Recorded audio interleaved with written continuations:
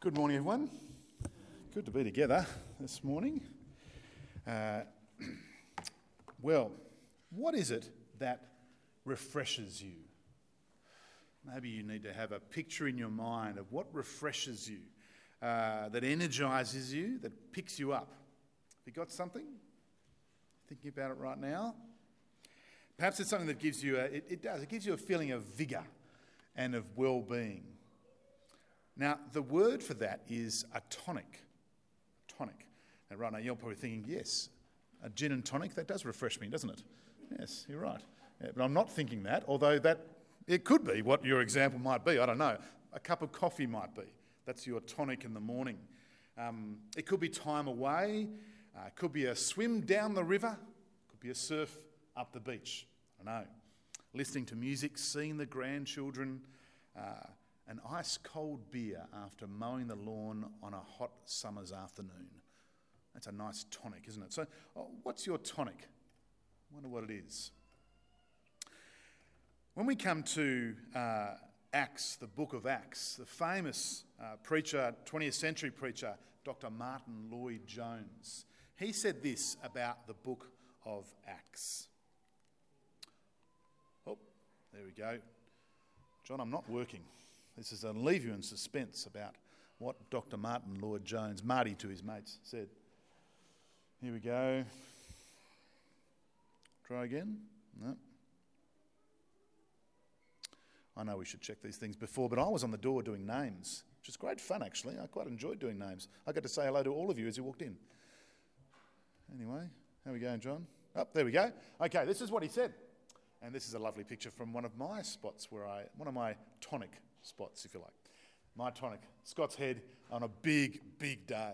So that's a little, by the way, this is quite a distraction, isn't it? I knew this would happen. That's a little surfer. See how big it is? It's on that huge swell. This is what he said about the book of Acts. Live in that book. I exhort you. It is a tonic. The greatest tonic I know of in the realm of the Spirit. So as we start this new series in the book of Acts, we're doing today, it's Luke's history of the early church. I pray that this book would energise you. As we read it together, I pray that it energise you, that God would refresh you in his word, that it would pick you up, that it would revitalise your spiritual vigour and well-being. I pray that it would be a tonic for your souls. That Acts would be a tonic for your souls. So how about I pray that now as we start? Let's pray. Father, we do pray. We ask as we read your word today that it would refresh us and energise us. We pray that it would be a tonic for our souls. And we pray this in Jesus' name. Amen. Well, I'd love you to have your Bible open in front of you. That'd be great. Of Acts chapter 1. In fact, I don't have my Bible. I left it over there, so I'm going to do that for a minute. Acts chapter 1, there's also an outline in your bulletins. It'd be great if you could have that open nearby. Now, I will have a fair bit up on the screen. So I know normally I say to you, bring your Bibles and follow along your Bibles. That's very helpful. Today, because just there's a lot of Bible flicking, a lot's going to be up on the screen. But you can have both. That'll be extra. You get extra points. There you go, if you have both open in front. We're going to try to have a Q&A at the end. So if you have a question or a word of encouragement you might want to ask, maybe even about more broadly about Acts as well and where we're heading, you can be free to do that. What we're going to be doing as usual is following a systematic expository style of preaching. Big words there. Expository just means we take it out of the Bible. We're taking something out, like exit, going out, taking it out. So consecutive, understanding the context, section follows on from another section. What we do is we give God the microphone. It's a fun sort of phrase to understand what we're trying to do. We give God the microphone, and it's not me picking and choosing what we need to hear. Sometimes we do that, but it's just God dictating the terms. We give God the microphone. He speaks to us in the way it was written. Today, though, we're going to take a bit of a step back and we're going to get a wider view as we take the time to prepare ourselves for the next sort of 7 weeks, and we're going to introduce the book. Actually, it's books. It's 2 books that the Apostle Luke writes. Acts is Luke's second book, his biography of Jesus being his first, and the Gospel of Luke being his first. As we begin, then, it's an important question we need to ask is Luke's purpose in providing this historical account in Acts. So here's our first big question. Why did Luke write? Well, you can turn with me, if you like, to Luke chapter 1, verse 1, but I've got it up on the screen. I guess we could call this Luke's introduction to the book, to both books. So this is what he writes. Have a look. Many have undertaken to draw up an account of the things that have been fulfilled among us, just as they were handed down to us by those who from the first were eyewitnesses and servants of the word. With this in mind, since I myself have carefully investigated everything from the beginning, I too decided to write an orderly account for you, most excellent Theophilus, so that you may know the certainty of the things you've been taught. Okay, so Luke records, in both Luke and Acts, this is like part one if you like, he records the outworking of God's plan. Do you see that key phrase there? Things that have been fulfilled. It's in verse 1. Things that have been fulfilled among us. Now that's important. We're going to come back to that a fair few times. His reliable sources are eyewitnesses. So they saw what happened with Jesus. They witnessed themselves. They heard his words. They saw what he did, the miracles and so forth. They're servants of the word. And so he writes to provide an orderly account. Consecutive is another word, a consecutive account. This is what happened in the time. And he carefully investigated everything from the beginning, so that his readers, in this case Theophilus, would know the certainty of what's been taught. So there's why Luke wrote. Now, if we go to Acts chapter 1, now let's compare the two, shall we? Here's Acts chapter 1, and I'll read verses 1 and 2 for you. In my former book, that's the Gospel of Luke, in my former book, Theophilus, I wrote about all that Jesus began to do and to teach until the day he was taken up to heaven after giving instructions through the Holy Spirit to the apostles he had chosen. So, Luke's introduction to Acts shows that Luke's purpose, well, it continues, doesn't it? Luke's purpose is to provide a follow-on account. This is just part 2. That's all it is. The story continues. So Luke, well, the Gospel of Luke is about what Jesus began to do. See that word there? Began to do. And Acts is what Jesus continues to do. Understand? So that's what we need to know first. Right? Why Luke wrote.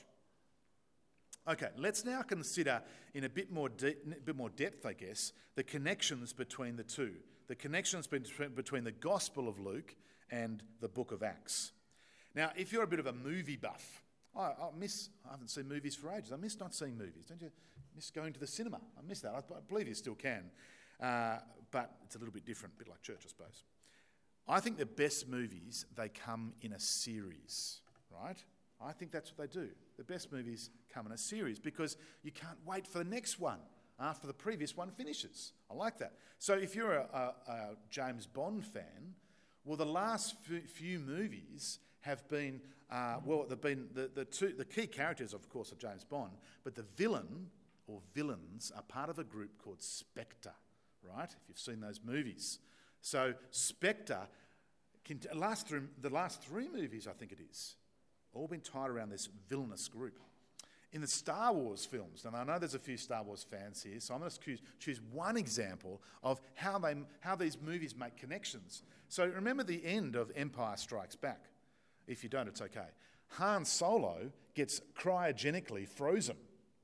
And then at the beginning of Return of the Jedi, Han Solo is defrosted. Is that how it works? I don't know. I've never been cryogenically frozen. But that's what sort of goes on. There's connections between the two. One more example. Lord of the Rings. The key to Lord of the Rings, if the books or the movies, is the story, the journey that Frodo and Sam are on. It's great. Now, what about the connections between these two literary epics, Acts or Luke and Acts? As was seen from Luke 1 verse 1, Luke wanted Theophilus to be clear about the certain fulfilment of God's purposes, the things that have been fulfilled among us. Remember that? So we're going to read again. This is what Kath read to us earlier on. What Jesus said to his disciples about this fulfilment and how it's going to take place. And then Acts picks up on that. And it's recorded at the end of Luke 24. So let's read it. It's up on the screen there on the left-hand side. Then he, Jesus, opened their minds. So Jesus is talking to the disciples so they could understand the scriptures. He told them, this is what is written. The Messiah will suffer and rise from the dead on the third day. Of course, this has already happened. And repentance for the forgiveness of sins will be preached in his name to all nations, beginning at Jerusalem. You are witnesses of these things. I'm going to send you what my Father has promised, but stay in the city until you've been clothed with power from on high. When we compare these words with the start of the book of Acts, we'll get to that in a moment, part 2 of the story, it's clear Luke wanted the reader to know how God was fulfilling his purposes as the church grew and took shape, how God was keeping his promises. That's what Luke wanted his readers to know. He wanted Theophilus to know. The connections between the end of Luke and the start of Acts, well, they are indisputable. Now, Luke has 3 points of fulfilment in mind as he writes Luke 24 and as he writes Acts chapter 1. We're going to look at those 3 points of fulfilment of how God keeps his promises.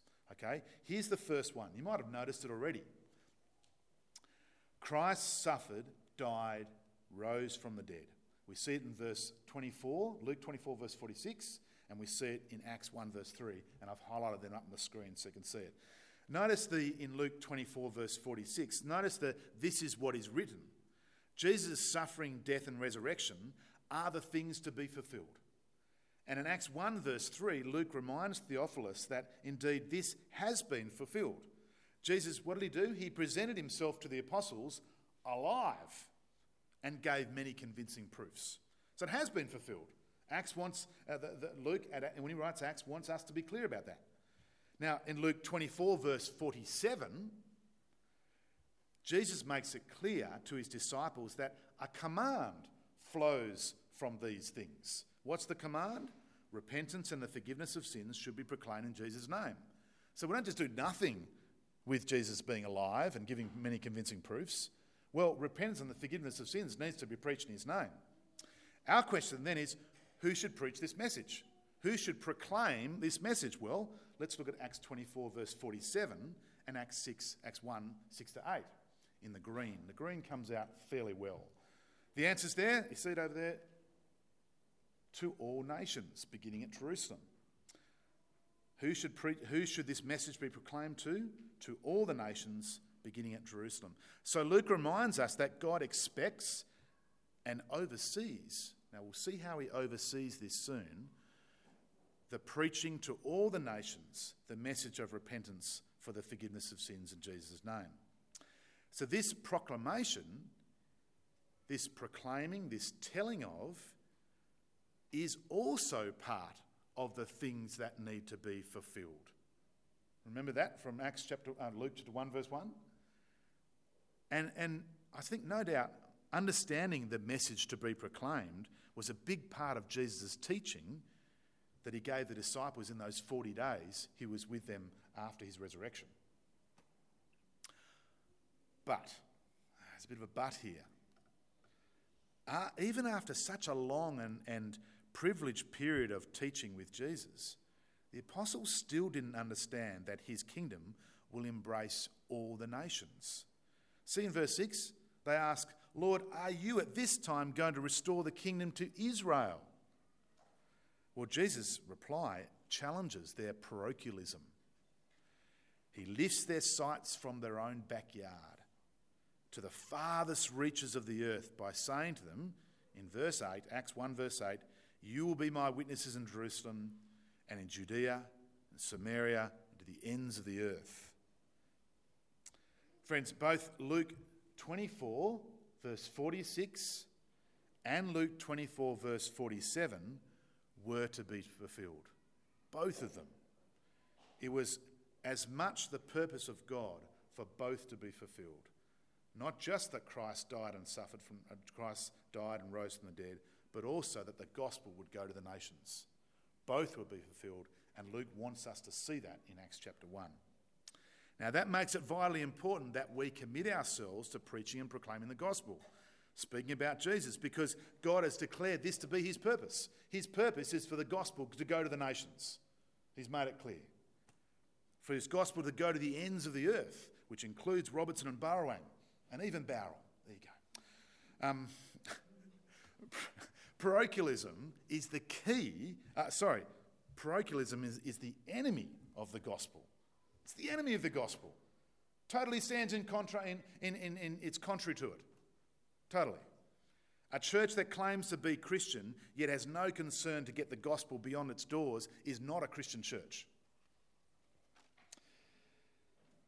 You see, verse 47 of chapter 24 of Luke's gospel, it's there, you can see it in the green, it's there so we don't limit our mission, our conversations, so we don't limit our prayers. That's why it's there. It's there in Acts chapter 1, verse 8 as well. You know, there's a bit of a theory going around that most people sitting in church during a sermon only remember the first and the last thing a preacher says. So it's a little bit dangerous me saying this now because we're in the middle, right? Anyway, so focus. You ready? And I guess maybe in God's perfect knowledge of us, therefore, that accounts for the Bible being perfectly bookended with statements of his gospel going to all the nations. I'll give you two examples. So look at Genesis up on the screen, Genesis 12, verse 2 and 3, right at the beginning of the Bible. If we ever wondered that should we pray for our missionary friends overseas? Should we pray for the gospel going out of these doors? If we ever wondered that, let me prove it to you that we should indeed care about it. Starts at the very start of the Bible. I will make you into a great nation, God promised to Abraham, and I'll bless you. I'll bless those who bless you, and whoever curses you, I'll curse, and all the peoples of the earth will be blessed through you. Of course, through Jesus, Abraham's descendant. What about the end of the Bible? Lovely bookends. You are worthy, this is to Jesus, you are worthy to take the scroll and open its seals because you were slain. And with your blood you purchased for God persons from every tribe and language and people and nation. You have made them to be a kingdom and priests to serve our God, and they will reign on the earth. Clearly, mission to all the nations is at the heart of God's purposes. Okay, now let's look at this third point of fulfillment Luke wants Theophilus to know and God wants us to know through his word today. I've just labelled it the apostles and the Spirit. Key verses, Luke 48 and 49, and then Acts 1 verse 4. And we'll see how the fulfilment of the promise of the Spirit is indeed part of God's plan. Okay, Luke 24, 48 to 49 makes it clear that the apostles are the witnesses to this gospel and that God will clothe them with the task with power from on high so that they can carry out the task of proclaiming the gospel, which, by the way, includes writing it down so we have the word of God in our hands. In Acts 1 verses 4 and 5, right-hand side of the screen there, Luke reminds his leaders that the apostles' baptism in the Spirit in a few days' time will fulfill the promise about Jesus by John the Baptist. And that's back in John chapter 3. See verse 5? For John baptised with water, but in a few days you'll be baptised with the Holy Spirit. That's exactly what Jesus promised back in Luke 24. You see that? When they receive the Spirit, and Pentecost is when that happens, it will clearly be the outworking of God's plan for a purpose. And so in Acts 1, 6-7, Jesus continues to instruct the apostles, showing them that their primary concern is not Israel. Their primary concern is receiving the Spirit, empowering them to go and preach the gospel. And Acts 1 verse 8, well, that's the climax, isn't it, really? The Holy Spirit will empower them as apostles to go and preach the gospel to the ends of the earth. His power is purposeful. That is, it is the power to witness. And in the lives of the apostles, the witness will take them further and further out. You see, starting in Jerusalem, out it goes, and to the ends of the earth, well, maybe that is Rome. That's where the Acts of the Apostles finishes. But as we get there, we won't actually get there this year, maybe in a few years' time, when we come back to the series a couple of times. But Rome is where the gospel finishes, is where the book of Acts finishes, but the gospel preaching continues on. I don't know if you can see that very well. Jerusalem, Judea, Samaria, ends of the earth. It's a bit like a table of contents for the book of Acts. So, beginning in Jerusalem to the furthest corners of Judea, in Samaria and beyond. I think this helps, but as we look at the Spirit empowering the apostles to do their apostolic work, to witness to the gospel, it's a bit like, I guess, their fuel, isn't it? The fuel we put in our cars, you could say. It powers them. It causes their engines to fire. And that's what the Spirit does in our lives as it did in the apostles' lives. For the gospel to be proclaimed. And the Spirit is not some, E10 unleaded rubbish. It's the full premium, It's the premium high octane. It drives God's purposes.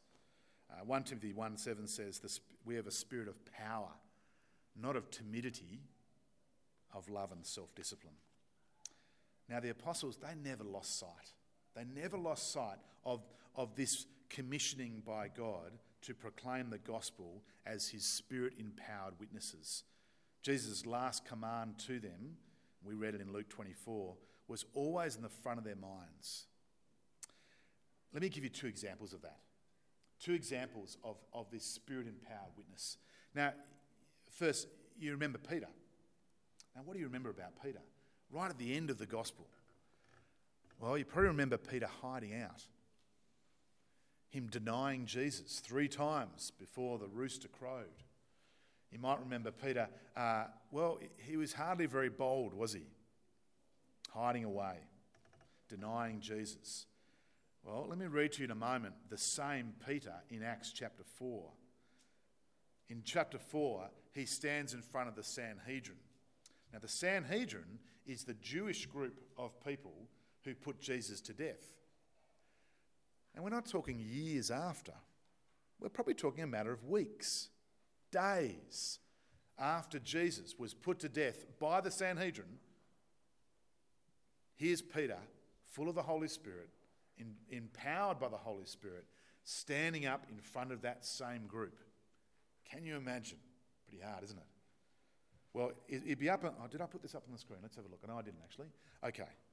Oh, now I'm all lost. There we go. That's what I want.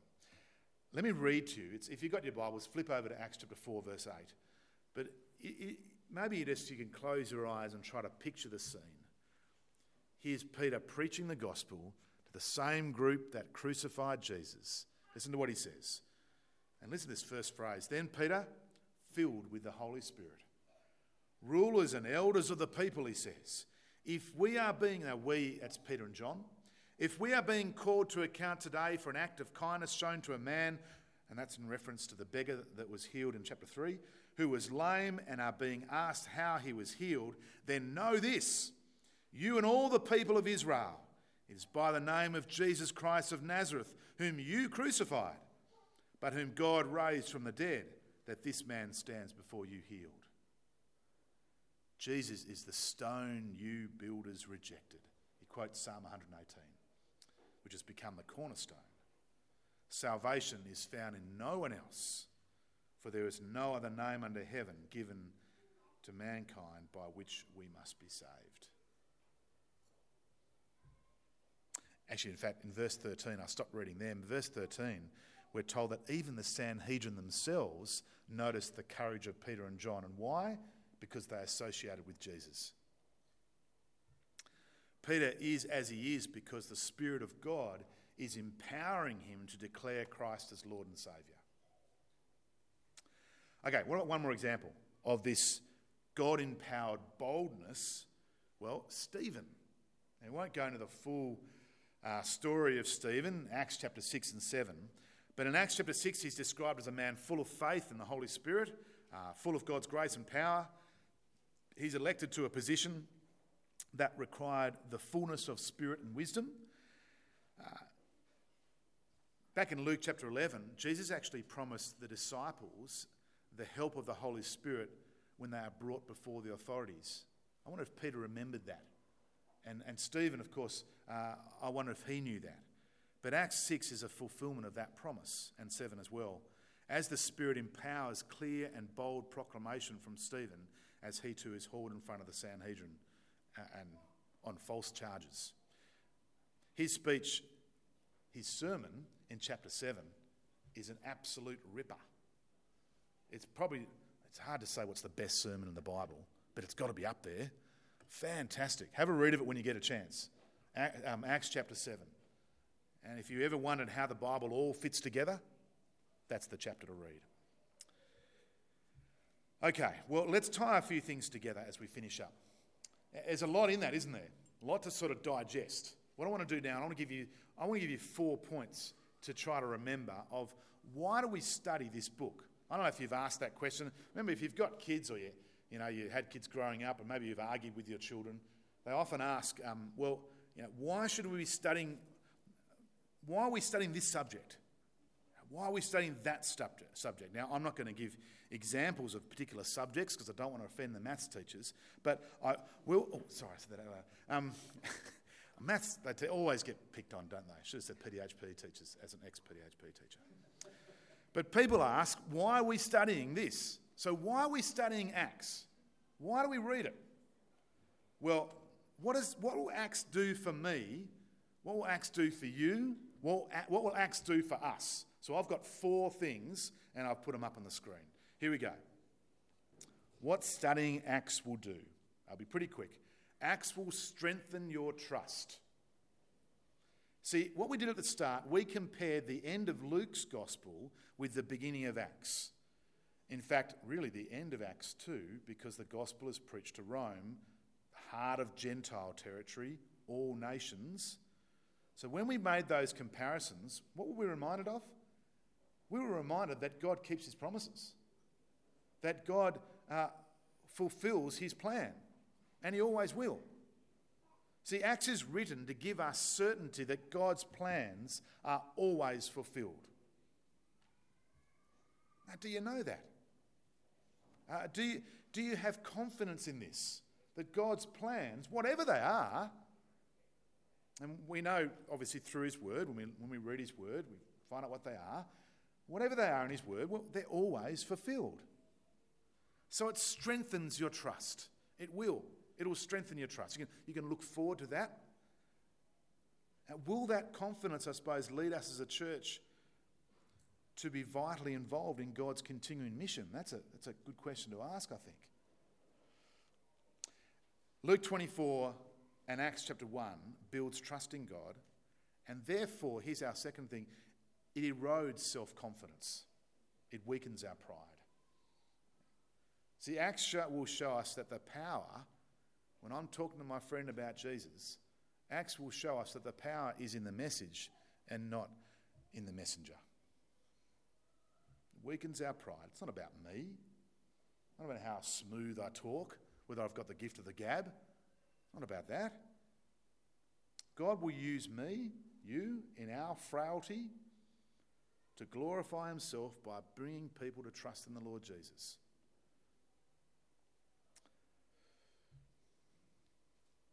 Acts helps us to see that self-sufficiency is insufficiency. You hear that? That's what Acts will teach us. Self-sufficiency is actually insufficiency when it comes to the mission of God, when it comes to sharing the gospel with my neighbour. Acts will also widen our vision. So it was said of Charles Wesley, the world was his parish. Great songwriter, hymn writer and preacher. Well, the world is God's parish, and it is to be ours as well. See, these words in Acts should revitalise our memories. They should help us to remember the things that are important. Now, things we too often forget. Denominational boundaries, ethnic boundaries, social, economic, language, geographical, political boundaries are all immaterial. They don't matter at all, because the world is God's interests, and it should be ours as well. His concerns are to be our concerns. If the world is God's concern, if it is the anguish of his heart, if it is his parish, then it should be ours as well. Friends, I want to ask you to drink this down. Drink it in. It is good for us. It is tonic for our souls. How about I pray, and then we'll see if there's any questions or comments, words of encouragement to the church. Let's pray. Father, we thank you for your goodness and mercy to us. We thank you, God, that you've given us your word. We thank you for Luke, the physician, Dr. Luke. Thank you, Lord, that he put these Gospels together, and by your Spirit he wrote them down. And thank you that we have them today. Thank you, Lord, that they strengthen our trust. Your word weakens our pride, widens our vision, and it reminds us of the things we need to remember. We pray, Lord, that your word in Acts will be tonic for our souls over these next coming weeks. In Jesus' name, amen.